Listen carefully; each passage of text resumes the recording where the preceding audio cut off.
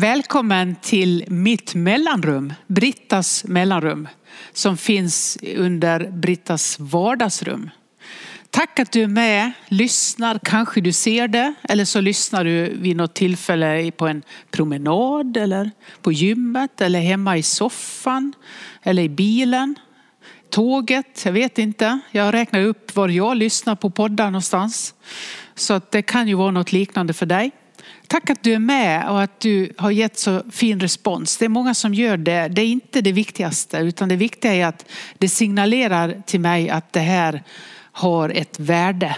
Det som jag går och reflekterar över själv, att det betyder något också i ditt liv, att du fortsätter lyssna.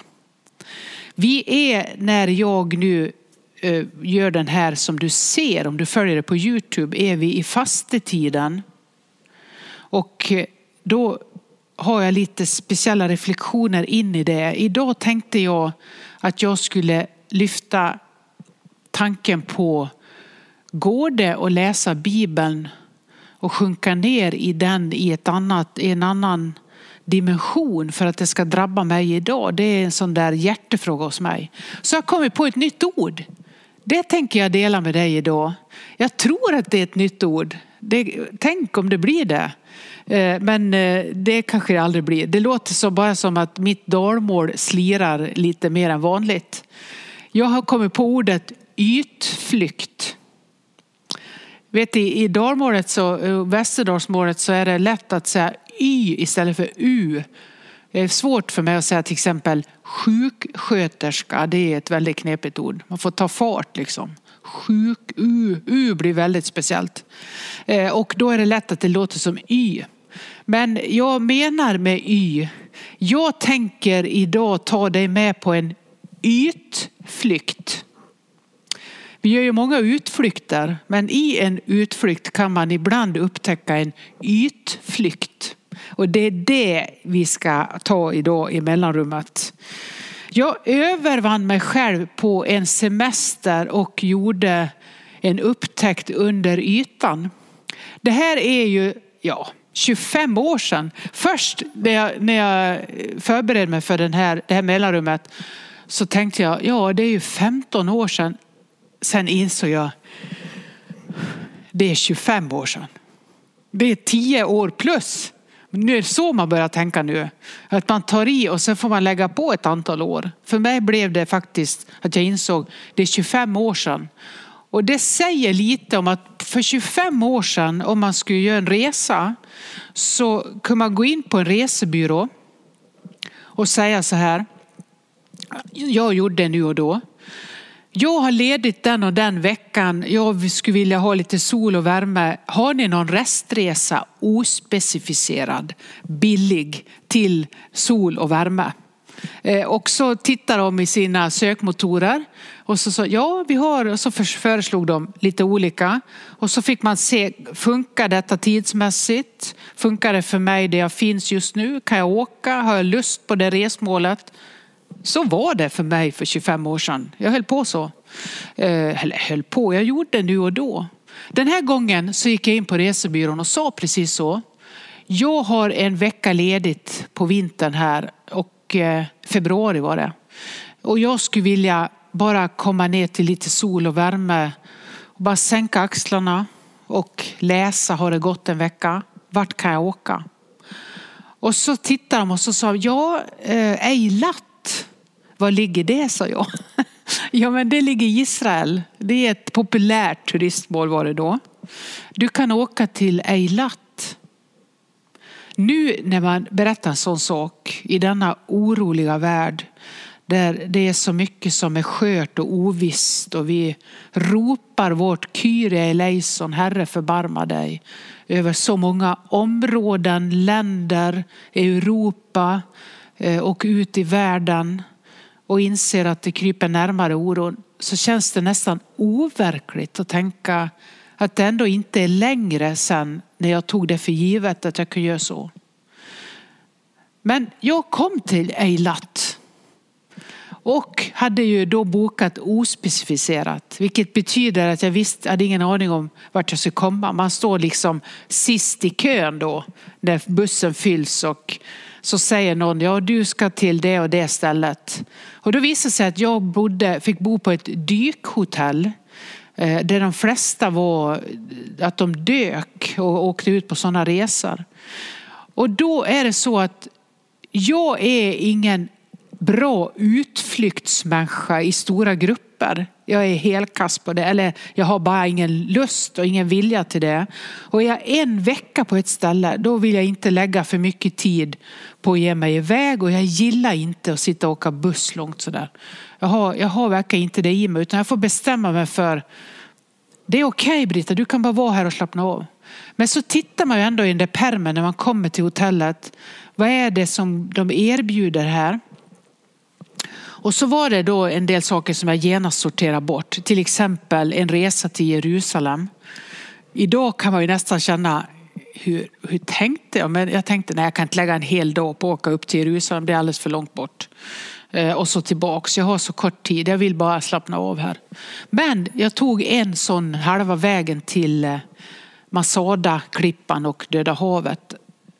För det är nästan för att man ska ha någonting att säga när man kommer hem, du vet. Jag har åtminstone gjort en utflykt. Jag är inte bara låta mig. Idag ska jag strunta i det, men jag var ju 25 år yngre, så jag var kanske lite beroende av att säga att jag har varit lite redig. Och så gjorde jag en till utflykt, och det är den jag skulle vilja ta det med till nu då. Det var en båtutflykt. En resa ut på Röda havet, en hel dag med grillad kyckling och snorkling, kan man ju lätt sammanfatta det i. En grupp turister som åker ut med en båt precis innanför egyptiska gränsen, och så var det spegelblankt vatten. Och så kunde den som ville kunde ta en liten lektion och komma ett par meter längre ner, eller 5 kanske, än vi andra som snorklar. Och då är det så att jag har en viss klaustrofobi för dykning.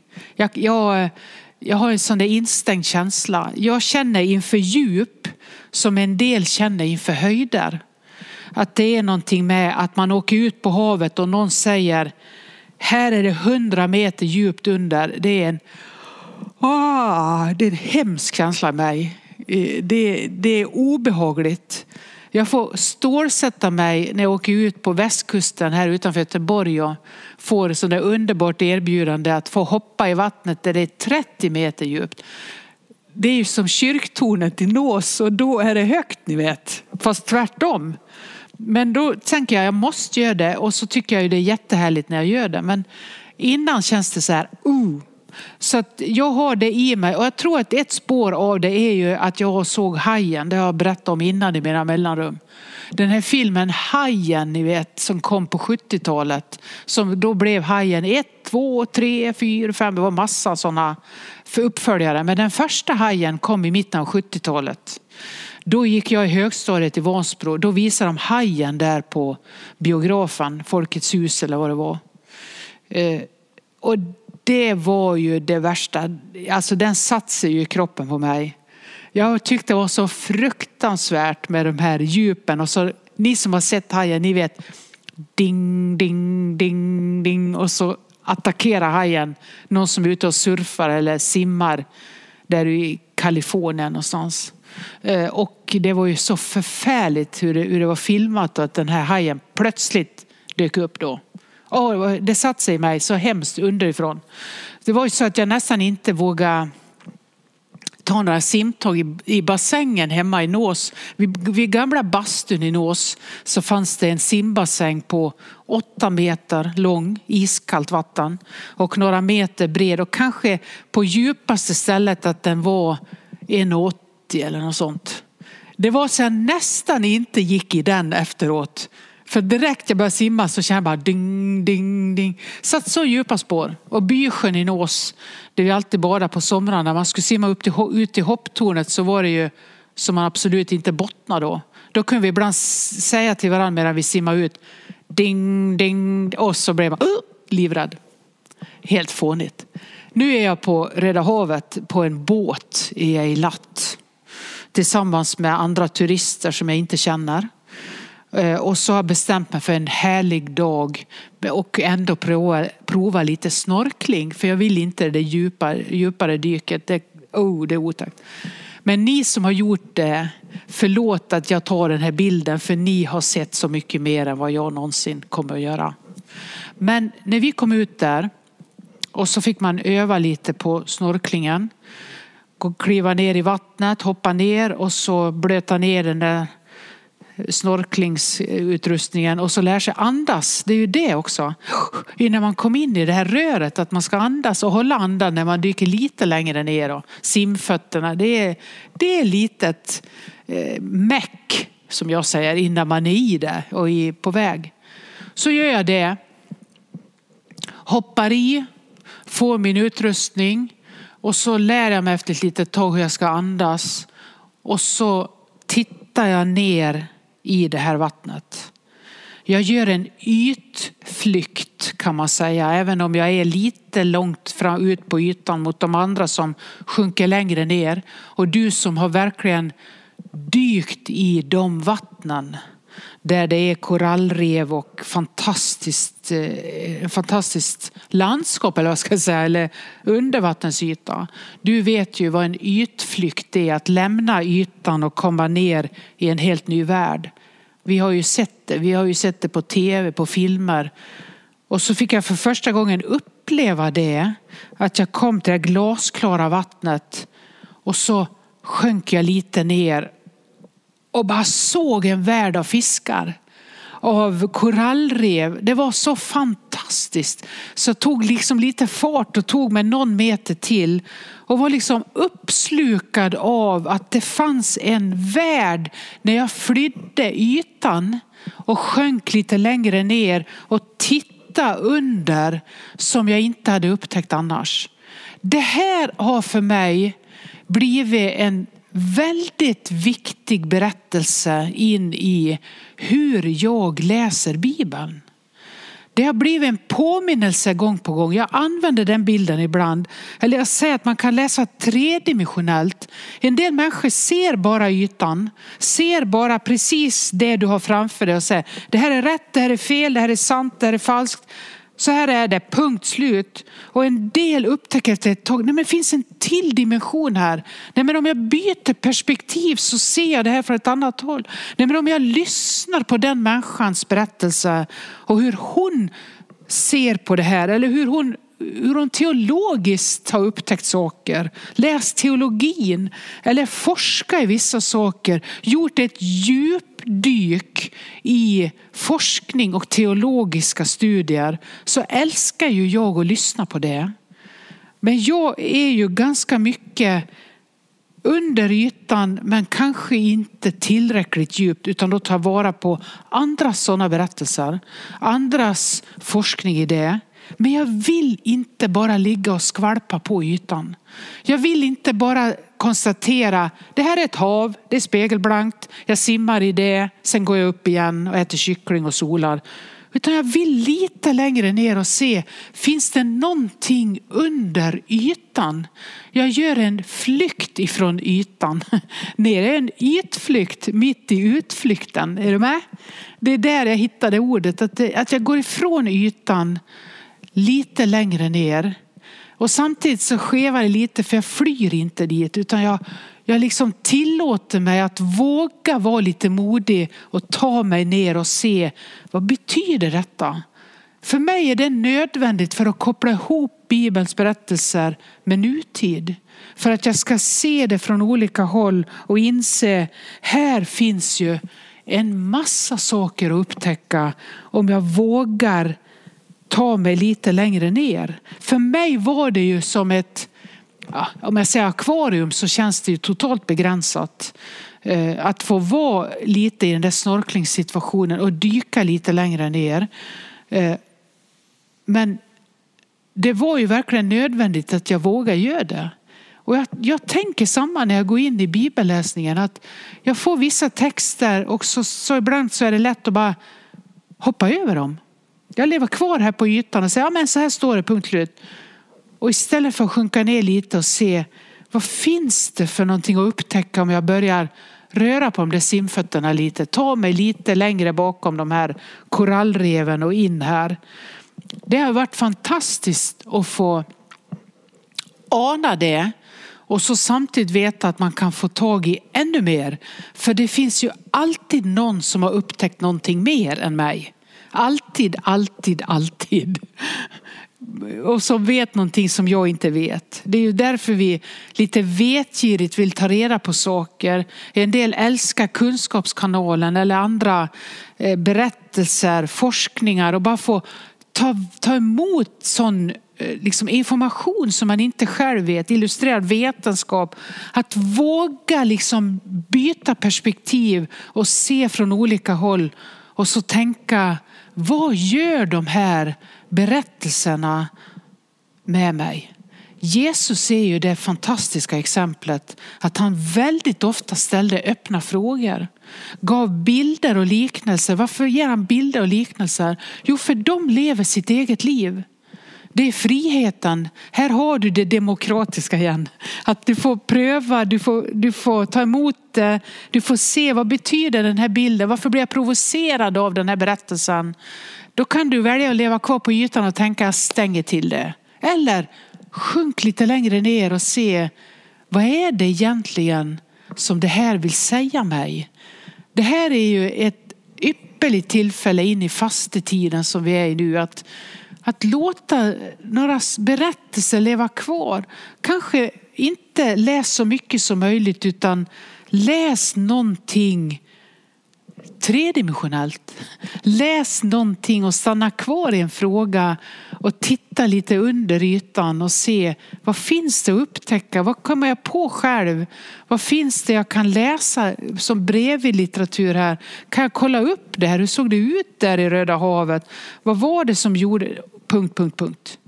Ställ frågorna, lev kvar i dem, då öppnas perspektiven och så djupnar det. Och så får du med dig din berättelse in i den här berättelsen. Precis som för mig. Ja, jag tog en utflykt. Jag gjorde en ytflykt. Och jag upptäckte något fantastiskt. Och det har hjälpt mig att läsa Bibeln. Det är ju en väldigt konstig koppling på ett sätt. Men för mig har det blivit en påminnelse. Att det är så jag också kan närma mig ordet. Jag såg ju en gång ett gäng japanska turister i Stockholm på NK. Jag gick igenom NK och så plötsligt på en avdelning så ser jag att det står en grupp japanska turister i en grupp vid framför en bild, en affisch. Och jag tänkte, vad är det de ser? Tyckte att det var bara en gröt sådär, va? Bara en massa streck. Och så ställde jag mig bakom och tänkte, vad är det de ser? Och så började de backa, så gick de framåt. De backade lite, gick framåt och så ropade de en efter en. Åh, ja, Och några så helt förundrade och jag försökte följa med gruppen så här i backningen framåt. Och plötsligt så ser jag också i ett visst läge, många av oss kan ju se tredimensionellt och andra kan inte det. Det är någonting med brytningen i ögat tror jag. Så plötsligt öppnar sig ett djup i bilden. Och man såg lite mer. Det liksom gick lite längre. Och så gör man ju ibland också nu på biografer. Jag var ju på en film. Jag minns inte vilken det var nu. Någon äventyrsfilm. Där de delar ut såna här glasögon på väg in. Så skulle vi få ett par glasögon. Och jag tänkte, nej de var fula, jag tar dem inte. Och så gick jag in. Och så tänkte jag, nej men så slog det till snålheten. Jag tänkte, de ingick ju, de är gratis. Det är någonting med, så fort man får någonting gratis, det kan vara vad som helst, så vill man ha det.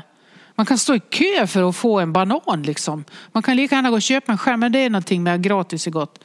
Så jag vände och gick tillbaks, fick mina glasögon, gick in och insåg ju när filmen började, alla satt med dem på, jag tänkte det ser inte klokt ut. Och alltså 3 scener in i filmen så började jag trockla fram mina och satt på mig. Och det var ju för att få det här seendet. Plötsligt så öppnade sig ju från att det var så jag tänkte är det något fel på filmduken tills jag satt på glasögonen och bara insåg det var ju till och med någon i salongen var helt fullsatt. Det kan inte jag komma ihåg vilken film det var. Men det var här i Göteborg så det är inte så länge sedan. Tyvärr, måste jag erkänna då. Men det var ju en i salongen som han ropade också som gjorde att jag kände att nu måste jag nog verkligen sätta på mig dem. Knacka och ropa, det är något fel på filmen till liksom någonstans där man tror att någon fortfarande står och sköter allting då. Det gör kanske någon där bak. Det är något fel på filmen och så dunkar det bak i väggen. Väldigt klassiskt. Och då insåg alla andra bara titta på den här personen och jag insåg det är glasögonen. Det här är någonting som inte jag varit med om innan. Och så tar på mig dem och även han då börjar tråckla på sig dem lite genant och så öppnar sig världen. Så var det också att gå på en ytflykt, fly ytan och sjunka ner. Så kan det vara när du vågar stanna i någon sanning eller någon text du har lite svårt för. Stanna i den. Läs lite litteratur runt. Försök skapa en bild av vad det var. Och så tänk på vad gör detta med mig? Vad händer i mig? Så blir Guds ord levande in i varje tid och in i ditt liv nu. Om jag återvänder till den där snorklingssituationen. Jag ska inte säga dykdagen för mig, för jag var inte så djupt så jag skulle säga att jag dök. Men jag snorklade runt där och sjönk lite ner och tog några djupa andetag och gick lite längre ner. Så är det ju också så att det var skapelsens skönhet som drabbar mig där. Hur mycket vackert det är som vi missar. För vi ser inte under ytan. Och tar du det till nutid så har vi ju också sett bilderna av att någon går ner på djupa vatten bland vackra korallrev och fiskar och möter en petflaska, en plastduk, kanske en plastpåse runt en sköldpadda. Mängder med skräp som flyter omkring och som fördärvar detta. Det är också ett sätt att ta ett djupt andetag. Att ta och gå under ytan och se vad har vi människor gjort med denna vackra miljön. Har du varit under ytan och sett det när det är som vackrast, så tror jag att du blir förkrossad om du kommer i ungefär samma dykposition i ett sånt vatten och ser förstörelsen. Det är också en berättelse om när vi går under ytan så upptäcker vi saker som är både fantastiska och också som är ett stort Kyrie eleison. Herre, förbarma dig över oss och denna världen. Hjälp oss att se vad vi kan göra för att förändra detta. Vad är det som finns under ytan? Vad är det du upptäcker när du vågar bryta ytskiktet eller den där spegelblanka eller vad det är och gå lite längre under? Det är också så att det kan ju vara full storm på ytan. Och du behöver hitta det som kallas stormens öga eller komma så långt ner under vattenytan att du plötsligt upptäcker att det är stilla. Det är någonting med det där att sjunka djupare ner, att loda djupare, att våga lita på att djupen också bär dig och berätta någonting om livet. Både där du kan handla utifrån det du ser av avtrycken vi har gjort som är negativa. Och också att du kan upptäcka skönheten som du inte visste fanns där så länge du bara föredrog att leva kvar på ytan. Att så här har det alltid sett ut, så här ska det se ut. Det här är rätt, det här är fel. Jag tror den stora utmaningen idag är att våga dra ett djupt andetag. Gå lite längre under och se när vi flyr ytan vad livet vill berätta för oss. Vad som finns där under. När du kommer i ett sånt dyk och ser antingen plastpåsar, petflaskor, instängda djur och fiskar som dör, korallrev som försvinner, så säger ju det någonting om skapelsen. Och när du ser skönheten i ditt eget liv och upptäcker att du har bytt perspektiv, forska lite djupare i det som är att ta ansvar för ditt liv och för den här världen så gott vi kan, så upptäcker du också var skönheten bor. Och kan bli så förvånad över vad du anar Guds välsignelse och närvaro. Kanske på en plats som du inte innan hade tänkt. För att vi var så upptagna av den yta där vi själva har liksom fötts och kanske bara bildat oss en uppfattning och tänkt så här är det, punkt slut. Så finns det någonting mer. Skapelsen berättar både om svårigheterna idag och om det fantastiskt vackra. Och det är ju en återberättelse av också det som Jesus säger till sina lärjungar och folket som lyssnar. Guds rike bor inom er. Guds rike bor inom er. Har du varit i den skönheten i ditt liv? Ana den och vad den gör med dig. Den ger mod, den ger frihet, den ger kraft, glädje och också ansvar. Att ana detta i Guds rike inom mig och detta är skapelsens skönhet. Det är lättare att ta till sig. Vi liksom har sett över stora delar av Sverige ett norrsken. Det finns ju förklaringar på norrskenet som kanske inte alltid är de allra bästa av vad som händer i atmosfären. Men det är någonting med att vi drabbas av det där som vi inte riktigt kan skapa själva, som bara plötsligt målas upp. Det är någonstans att öva sig i det som jag inte alltid kan kontrollera från min yta, utan se att det ser ut på många olika sätt och lita på det Gudsriket i dig som ger eftersmaken av frihet och glädje, av hopp. Mitt i allt som är oroligt och går sönder idag. Var bor ditt hopp? Våga läs. Våga känna efter lite grann vad du har här inne.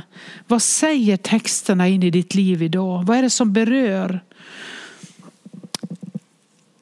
Det finns utflykter som kan bli ytflykter på ett väldigt fint sätt. Jag föredrar oftast ytflykterna hellre än organiserade utflykter. Nu fick jag både och den här gången. Det var organiserad utflykt som gjorde att jag fick också möjlighet att sjunka lite längre under ytan. Och så bär jag det 25 år senare in i min bibelläsning som en av berättelserna om att byta perspektiv, bryta ytan och våga se från olika håll. Ett bra sätt, om du tänker, hur gör jag det? Förutom din egen bibelläsning, att du tar vara på texter runt omkring, att du tänker, vad gör detta i mitt liv? Ett väldigt bra sätt är ju att lyssna på andra människors berättelser. Var öppen för dem. Ha inte svaren, lyssna in frågorna, både i ditt eget liv och i andras. Lev i det som är bilderna, precis som Jesus gjorde. Ge en öppen bild, lyssna på den, ta emot en öppen bild. Och så lyssna på, vad har den här människan för berättelse? Vad har den haft svårigheter med i livet? Vad har det gjort? Var har det blivit trångt? Var har det blivit instängt? Vad har man behövt göra för att dyka under ytan och upptäcka skönheten? Vad ledde det till? Var är friheten? Det finns 1000 frågor och väldigt många berättelser i alla de människor du har runt omkring dig. Ett bra sätt är ju, och nu när vi börjar mötas, att kanske bestämma sig om man bjuder några på middag som man kanske tycker vi har känt varandra hela livet. Ibland kan man gå i stå också i en bönegrupp eller en bokklubb, eller det här att man bara liksom fastnar på ytan, va? Vi kommer ju aldrig längre, säger vi ibland. Vi känner varandra för väl och egentligen känner vi ingenting under ytan. Men vi känner varandra på ytan.